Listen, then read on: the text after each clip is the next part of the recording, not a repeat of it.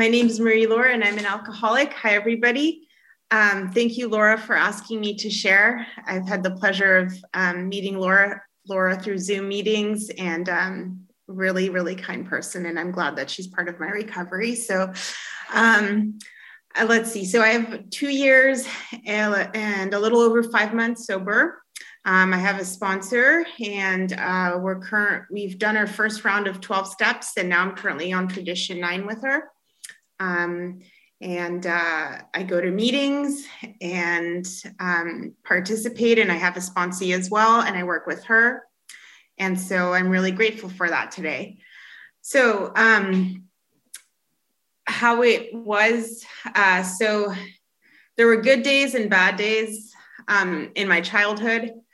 And it's basically just how I coped. And so the way I was brought up, I had a dad that if I was having a bad day or feeling sad or crying, or if I was angry, he would tell me to just get over it, or, you stop crying. And so I learned really quickly to just stuff my feelings. And I learned also what happens at home stays at home. We don't talk about it to other people. You can't trust other people. So I learned really quickly that, I can't trust other people. So I grew up with, fears and not trusting people. And that was stuff that I wish I hadn't grown up that way, but that's just how it was. So, I had a pretty good childhood overall, but there were some bad days and things that happened that I didn't like. And it was just that way. So as I got older into teenage years, the way I coped with things especially when I was having a bad day, was I would turn to music, and I like to sing and dance in my room by myself. And I would turn to food. So my dad was a baker, and there was always pastries at home. And so I would just turn to food to comfort me. And again, I wouldn't talk about my stuff and just sort of stay in my head. And then in college, I started bartending. And before I started bartending, I would drink socially, on occasions at parties here and there. I would dabble in other substances here and there, but nothing addictive, if you will. But when I started bartending, I started liking that feeling. And, people were buying me drinks, and I was drinking and serving drinks, and it felt really good. I got to escape. And so at the time I was going to college and bartending, and then I lived at home still, and I would isolate from my family. And that's how it was. And so I finally graduated college. I stopped bartending. I got a job, and I learned really quickly by trial and error that I couldn't be drunk on the job. So I had to just plan when I could drink and when I couldn't drink, but I know that I needed the drink and the other substance as well so that I could keep drinking. And so it went that way for a couple of years.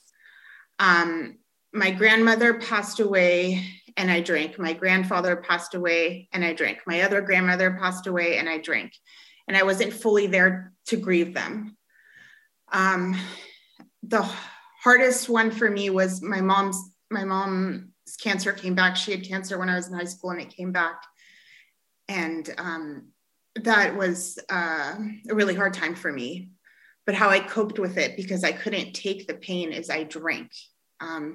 And even though I was there with her, I wasn't fully spiritually present, if you will. I was just in my disease.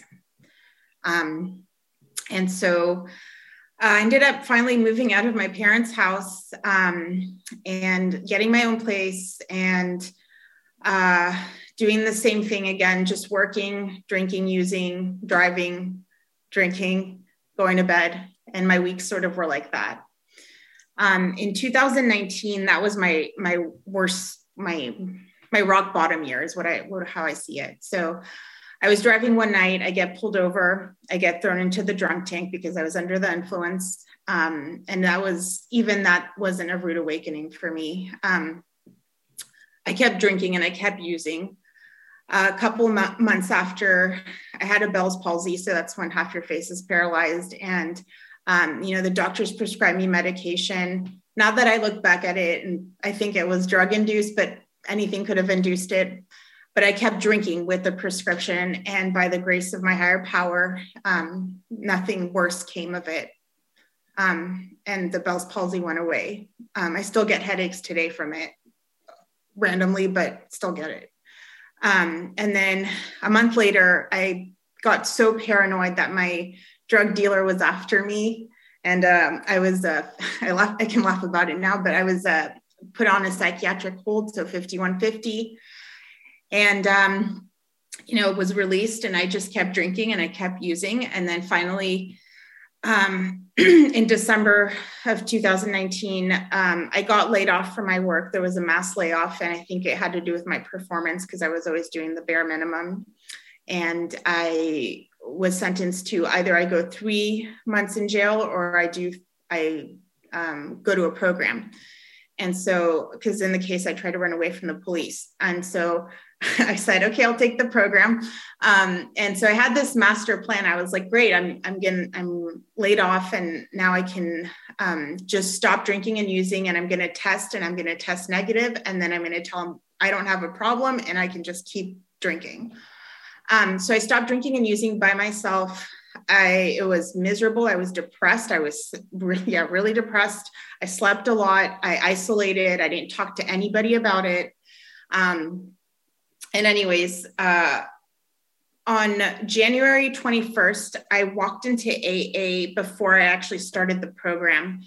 And I told my attorney, I was like, look, I'm in AA. I don't have to do the program. And he's like, no, you have to do the program. And he was like, but it's the same thing. He's like, it's not the same thing. So I stayed in. So I just remember that day. Everyone was so welcoming and kind. And, I told them, I'm just court mandated, and, sat there and listened to everybody, and they just loved me. Or I felt loved, I should say. And so then I, went into this program, tested negative, and I was like, okay, see, I don't have a problem. And they're like, that's not how it works. You have to stay here, the term that you're supposed to be here. So I kept coming back, going to the program, and I kept going to AA because I really liked hearing what people were saying. I related with some people, and I was like, wow, they're so brave. They're actually saying that out loud, and stuff that I had related with and stuff like that. And so what happened is, since then, I didn't go back to drinking or using, by the grace of God. I ended up taking the suggestions because I didn't realize it, but I was in a very vulnerable state at that time. And I was, willing to just take a chance on this. And so I got my first sponsor. It didn't work. I got my second sponsor, and I'm still with her today. And with her, I went through the steps. I did my homework. And my life just has been much better today. I mean, there's still good days and bad days, but now it's how do I cope with these feelings? I can't turn to alcohol. I can't turn to binge eating. I can't turn to things that will hurt myself and could potentially hurt others. I can't do that anymore because now I know if I do that, it's just not good. So now I can turn to my higher power. I call God, but yeah, I can turn to my higher power. I can have conversations with my higher power. I can pray. I can meditate.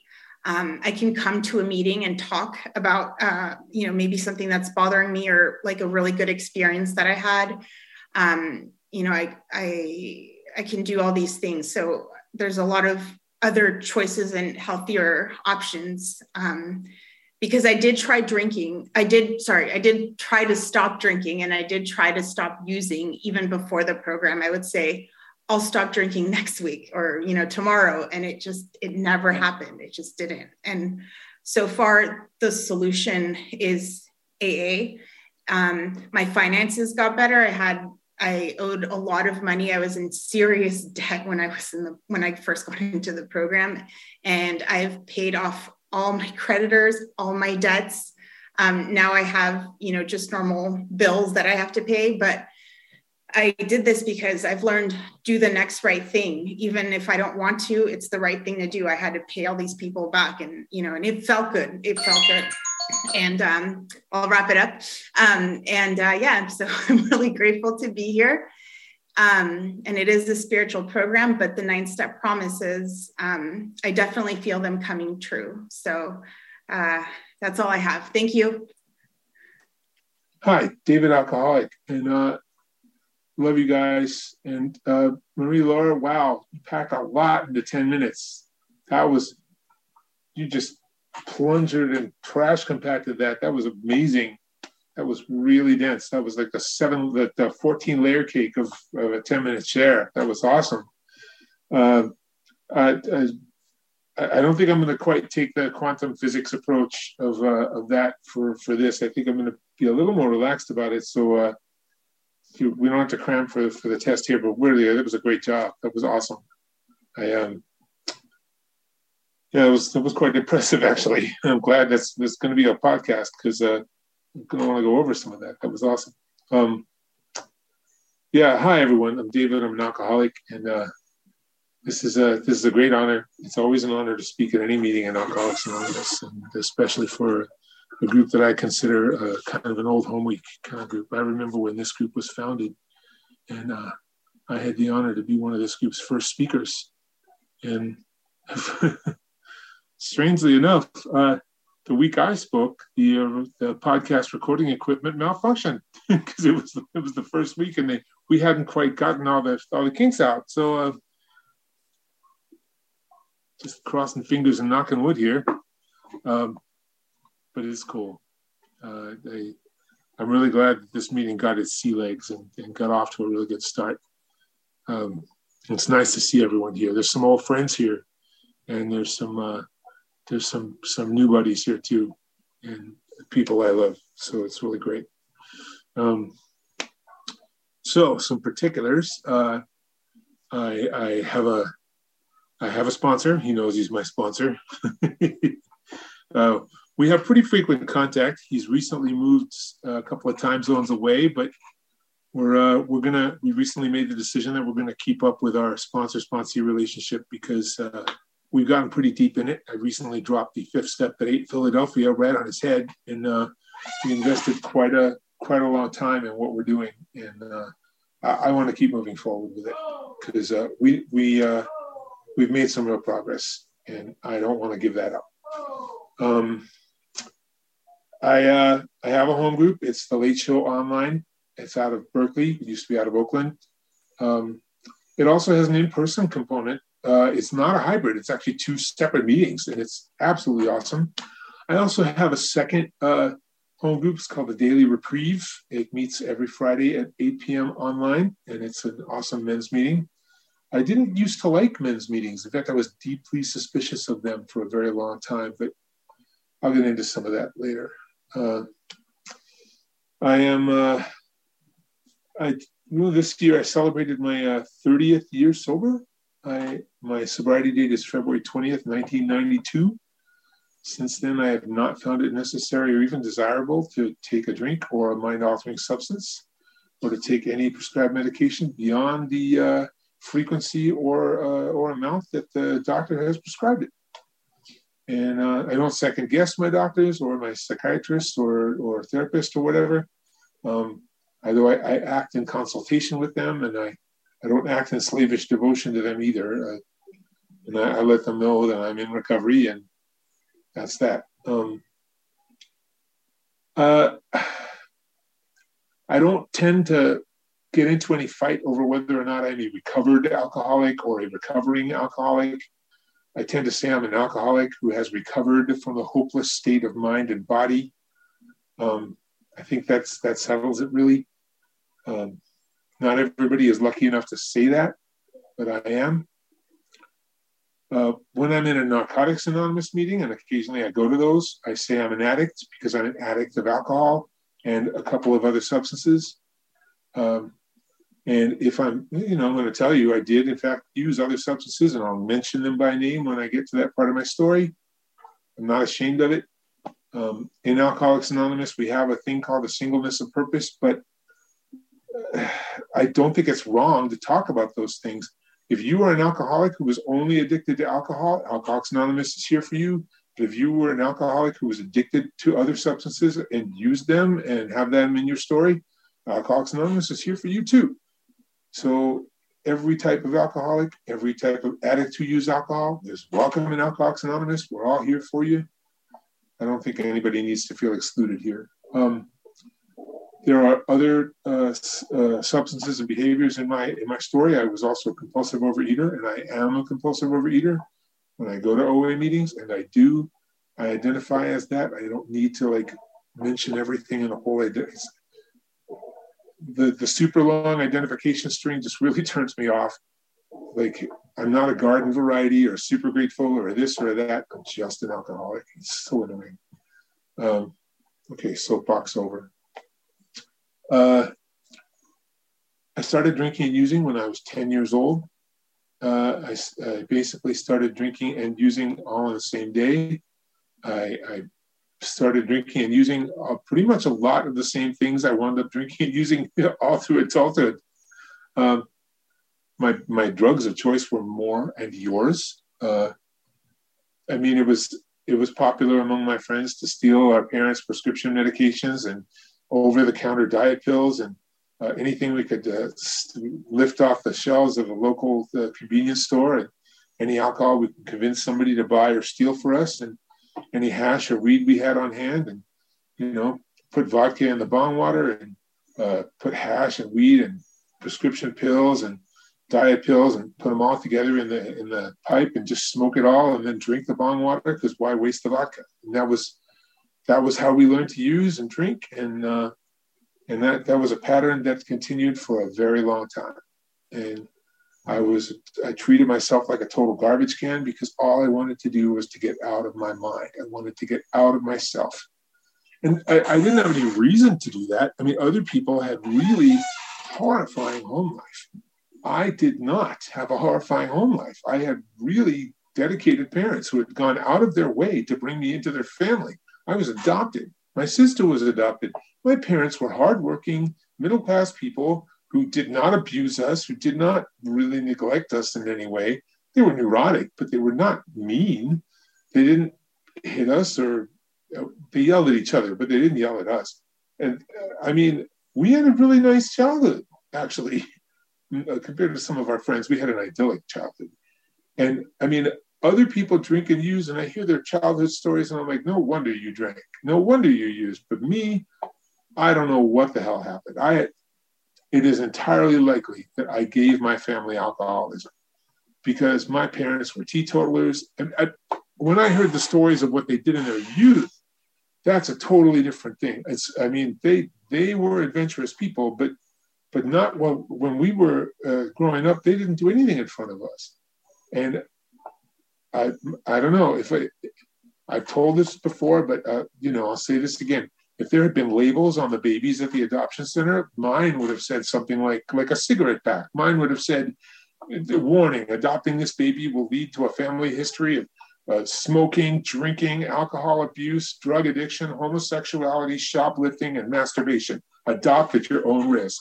And I mean, it's a miracle they fucking took me home. It's a miracle I wasn't left on the shelf. And considering the pain and grief I put my parents through, fortunately, I did get to make a living amends. But boy, oh boy.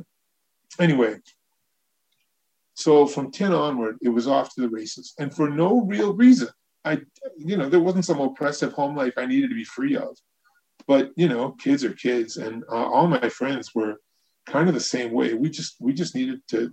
We were the latchkey generation. Both my parents worked, and there wasn't this kind of hovering helicopter. Maybe someone's going to be a child molester, whatever. We were running the streets, and nobody seemed to care. And in Long Island, New York, which is where I grew up, in the towns that were well planned, they had these, every 10 properties, they would have this hole dug in the ground where all the groundwater could recharge. And it was huge, and it was deep, and it would connect to the sewer system. So there would be all these tunnels that would go under the streets. and so it would be that the groundwater could recharge, and so the streets wouldn't flood. And so they were called these sumps, and they had all these tunnels that would run away. And of course, what do you do with an abandoned like hole in the ground that has tunnels that run away from? You know, that's where the kids would hang out and do all kinds of things like get high and set things on fire and get into fights. And of course, that you know, it's a place where trees grow and water collects, and you know, that's where I got high, and that's where we set things on fire. And whenever the cops would come or people would get mad, I would run into the tunnels and run into the streets and get away. And that's the pattern I learned from my adult life: break something, set something on fire, and run away. And that's what I did. And all through high school, I learned, you know, you could take something to get out of your mind and go away. My drinking and using pattern became, you know, just escape. And I learned early on that I was drinking and using more than everybody else. I learned that I was drinking and using for about the quantity or volume of about 5 people. I learned that if there was going to be a 6-pack, that was mine, and everybody else could have their own beer from another 6-pack. I learned that if there were 2/5, one of them was mine and one belonged to the rest of the crew. I learned that also there was no stopping me when it came to opening a can, a case, a 6-pack, a bottle. I drank it to the bottom. I drank that shit to the bottom. I would share a dime bag. I would share a quarter. I would share an ounce. If there was this is dating me, but we would, you know, share bags of pills like Quaaludes or whatever. Fine. But that alcohol was mine. And if I opened it, I drank it. The only thing that would stop me from drinking to the bottom is if we ran out of it or if I had to run out of the room. And I learned to run holding an open bottle with my thumb on the top, and me climbing a fence to get away from somebody like a cop or a raging parent or, you know, a school teacher or whatever. And there were consequences from the beginning. My sister had a boyfriend who had a younger brother, and, you know, I put that kid's head through a window by accident. I didn't even want to do that, but I did. You know, and there were consequences from the beginning. And this is true, in my town, it was kind of evenly divided between the Jewish people and the Irish and Italian people. And if you were, my family situation was that my sister was older than me, and she dated all the Irish and Italian guys. And so with me and the Jewish people, we were all related to the teachers and the lawyers and the doctors. And the Irish and Italian people were all related to the cops and the firemen and whatever. So anytime I got in trouble, it was like, oh, you're Karen's brother. Okay, so the cop who would pull us over or something would be like somebody who knew whatever was my sister's current boyfriend. And she was a very practical woman. She always dated like a mechanic or her drug dealer or the captain of the football team. So I lucked out that way. Or it was me getting in trouble and like it was somebody who's related to the teacher or something that I just had or the school principal or to a lawyer. And so I got advantage after advantage after advantage. And I was very lucky that I didn't use them all up before I went away to college, because I got 9 lives, baby. I got 9 fucking lives. It's a miracle I didn't get kicked out of high school. And you know, thank God my sister's dating habits just saved my ass, because I wound up getting a scholarship to college. And when I went off to college, man, my using pattern, my drinking pattern, basically was, you know, I drank myself thin, I drank myself rich, I drank myself brave, and I drank myself and straight, right? And that was the thing. I did not want to be who I was. I did not want to be the person that was doing the drinking. And the problem was that every time I sobered up, I was still the person I was. I was still the same scared, poor, fat faggot I always was. And I did not like myself. And so, and I never changed. And when I went off to college, I still had the same problem. Like I was trying to pull a geographic and become a different person, but I was the same person. And I still had the same problems.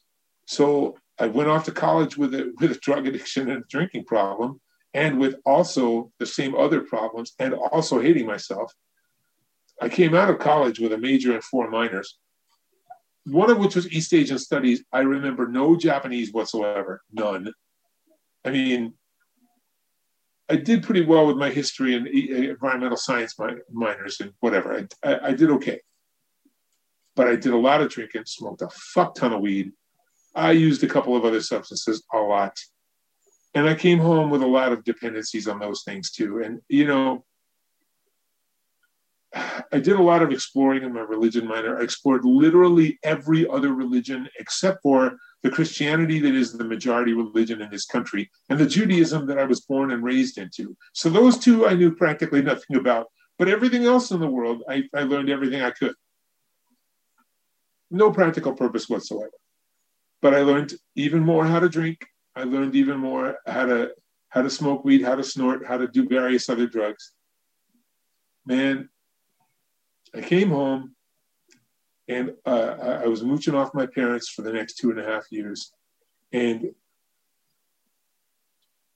I felt so worthless. I felt so worthless. I had no direction. I had no clue what I was going to do. I knew that I did not want to go to law school. I knew that my education suited me for law school, but I absolutely effing hated it. I hated the idea of being in school another effing minute. I just did not want to do it. I had nearly flunked out of college one time. One semester in the middle of college, I nearly flunked out, and I swore to myself I would never fail at anything again. So I pulled up my grades, I pulled my head out of my ass. Somehow or other I did it. But when I came home from college, I said no more, because I knew I would fail out of grad school if I tried, because I wasn't going to quit drinking and using. So I decided I was going to find some job I could easily excel at. And I found something I could easily do without much effort. And that's exactly what I did. And it was one of those jobs where, you marshal the resources of a crew of people and you go do the thing for the good fight. It was a political job. And it was a job where I could drink every night. Drink and use every night with the crew. And I did. And I found, I had a crew of like 10 people, and I was literally drinking and using as much as the entire crew. And it was just, I was going downhill pretty fast. And I wound up getting in a huge amount of debt, still living at home, not spending any money on rent. And I was drinking every night. I had no idea how much I was drinking. I'd lost track of it.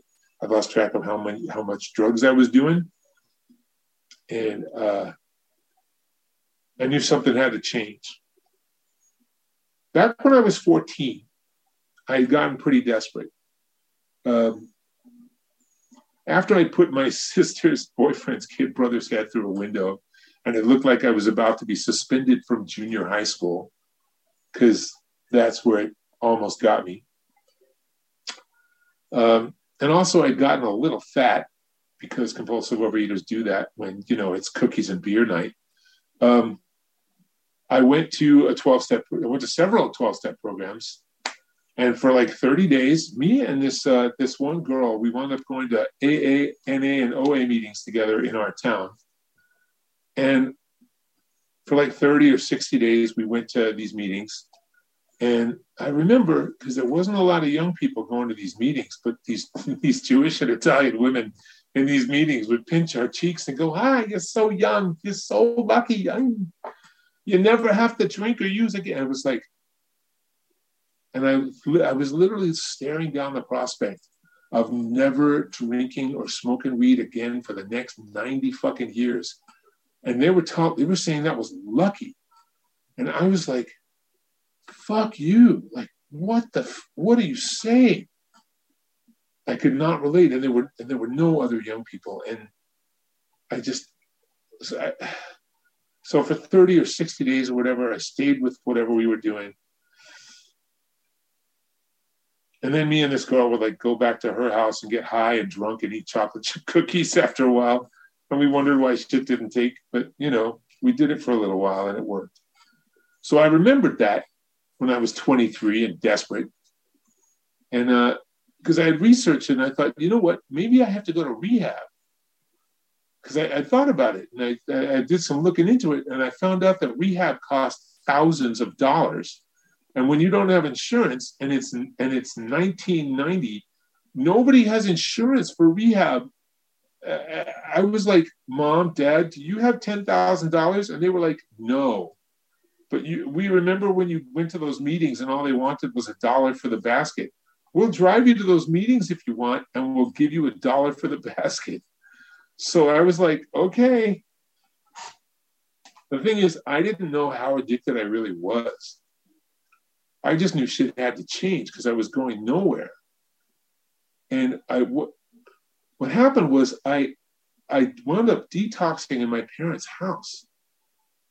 And I mean, I didn't know how close I was to, I didn't know I had the DTs. I didn't know what delirium tremens was. I didn't know when I had the shakes that it could kill me. And I had seizures in their house, and they had no idea what was happening. It was a terrifying couple of days. And I have no idea, but I got through it. And well, I got through it, and for 6 months, I stuck with it. I got sober. I started working the steps. I had a sponsor. And man, things improved so much. And they improved so much that I met Mr. Wonderful, and I felt great.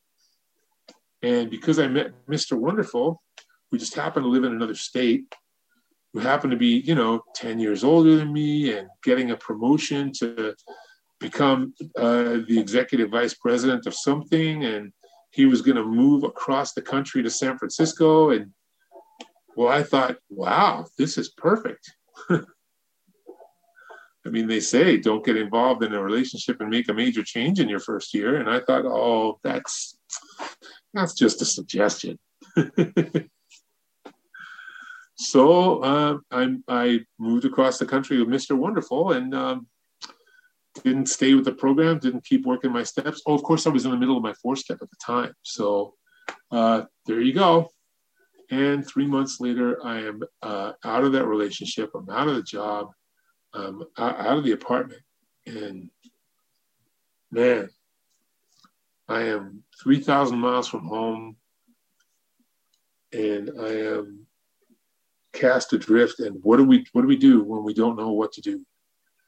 I mean, we find the lower companions we always had. And I know how to find lower companions, all right. And I went on 18 months of the worst, most down and dirty, most disgusting relapse I could have imagined for myself. And, new meat in San Francisco in the early 90s. I mean, I need to explain something about that time for a lot of people who weren't there with us. I had just gone through the 80s, which was terrifying to be a gay man in the 80s because most of the country hated us. And about half of us had died. And most of the country didn't care, was very indifferent to whether or not we survived. And I basically believed we had a government that was indifferent to whether or not we survived. And I had a lot of anger. I had a lot of pent up rage. And I was working that out during that time period. I was working as a bouncer and a barback and a bartender in a teenage hustler bar on the edge of the Tenderloin. But I was also getting involved in political action that was kind of anger management and anger displacement all rolled into one. I don't know if you've ever heard of groups like Queer Nation and ACT UP, but we were getting very, very highly publicized activities accomplished. But I was also involved in violence in the workplace. And I was also having violence committed against me by roving gangs of gay bashing folks who were cruising the Castro looking for trouble, and drug dealers who were cruising the neighborhood of my work looking for trouble. And drag queen prostitutes who were getting high and drunk and looking for trouble, and me out there looking for trouble and finding it all the time. I was winding up in the hospital with head wounds and facial wounds and all kinds of wounds, just all the time. I kept getting into violence all the time. And I mean, when I think about my lifestyle today, when I think about my attitude today, and I turn back to the person I was then, I find it hard to balance the two people I am, and the man I am and the man I was. I find it hard to balance the scales between these two men, because the man I was a really violent and broken man.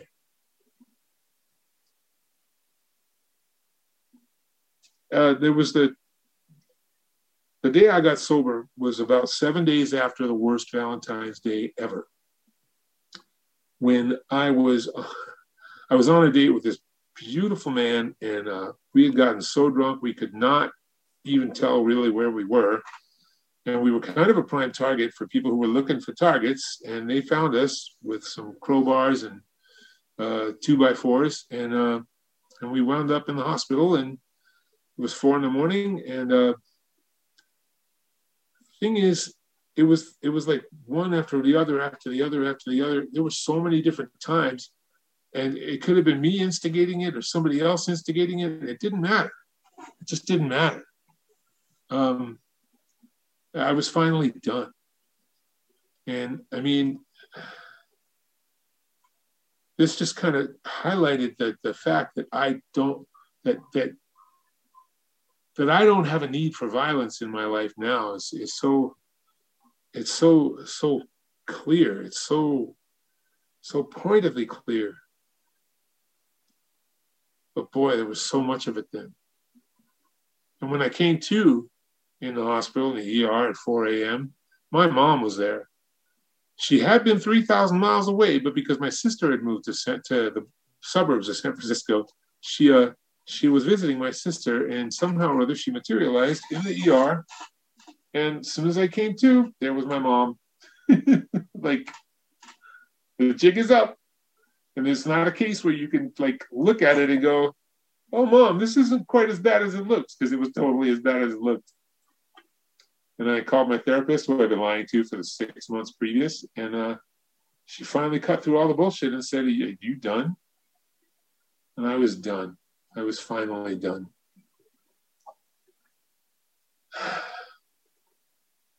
So I guess I wanted to talk a little bit about what it means to have been done, to finally put up, to just let it go, to finally stop the lies. Because I finally admitted that I was absolutely done, that I was finally ready to admit that I needed help, because I was no longer able to be self-sufficient. I was no longer able to go it alone. I don't actually know how I came to be beaten into this state of reasonableness. But 7 days of recuperating in my sister's house and having to deal with my mom just looking at me with that look on her face. I mean, she looked at me and she said, you make it so hard to help you sometimes. And I just looked back and I started crying. I said, I don't mean to make it so hard. I don't know what it is. I think what I told her was that I don't like to admit that I need the help. I don't like to admit that I need it. I want to be someone who can stand on his feet, is basically what I said, or something like that. I had too much pride.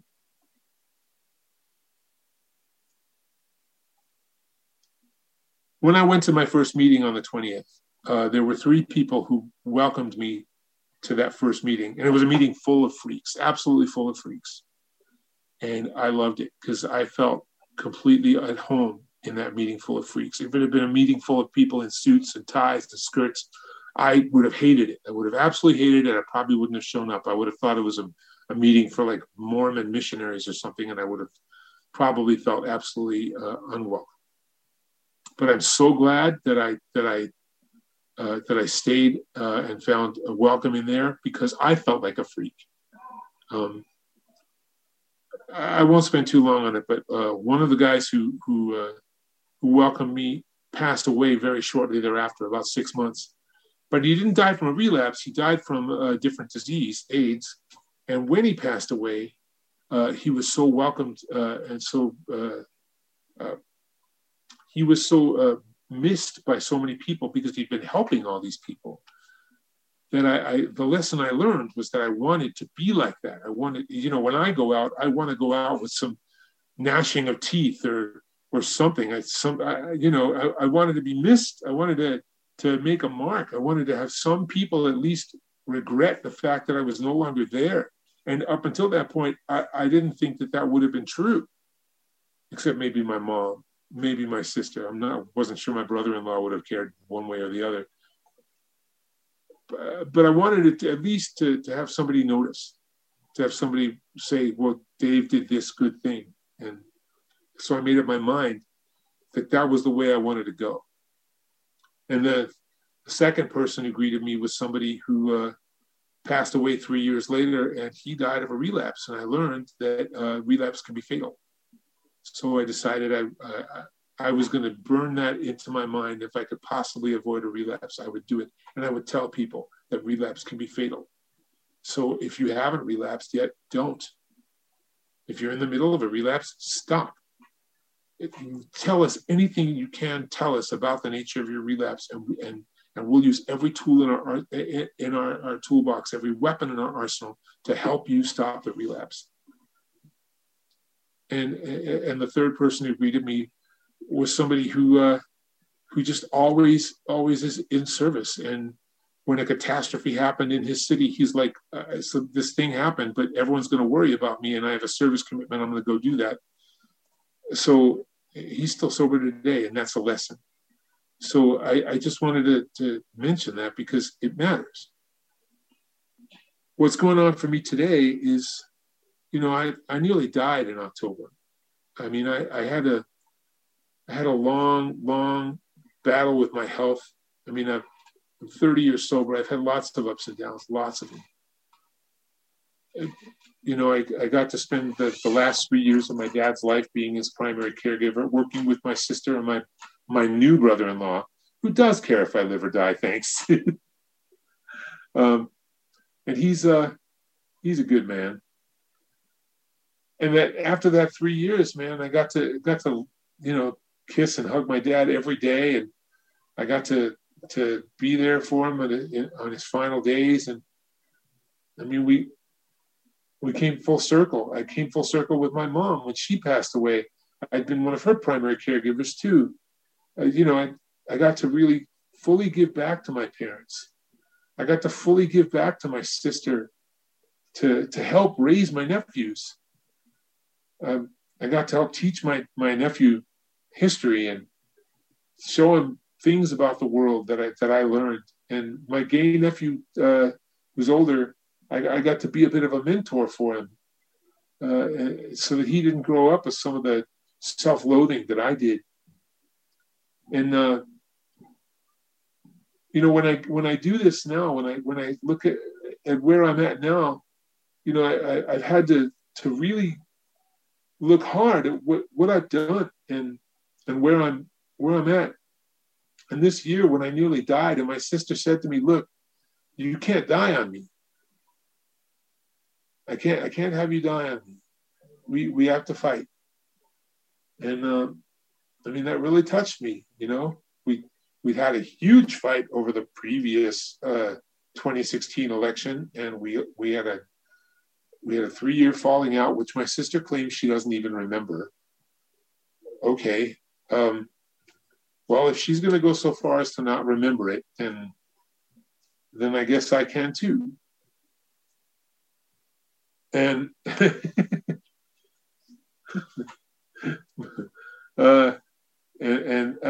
yeah, thanks, Chuck. And I have a lot to work on with my health, and and I've got a lot to work on with a number of different things, and I still have yet to find permanent or lasting love in my life. I had it before, and I'd love it again.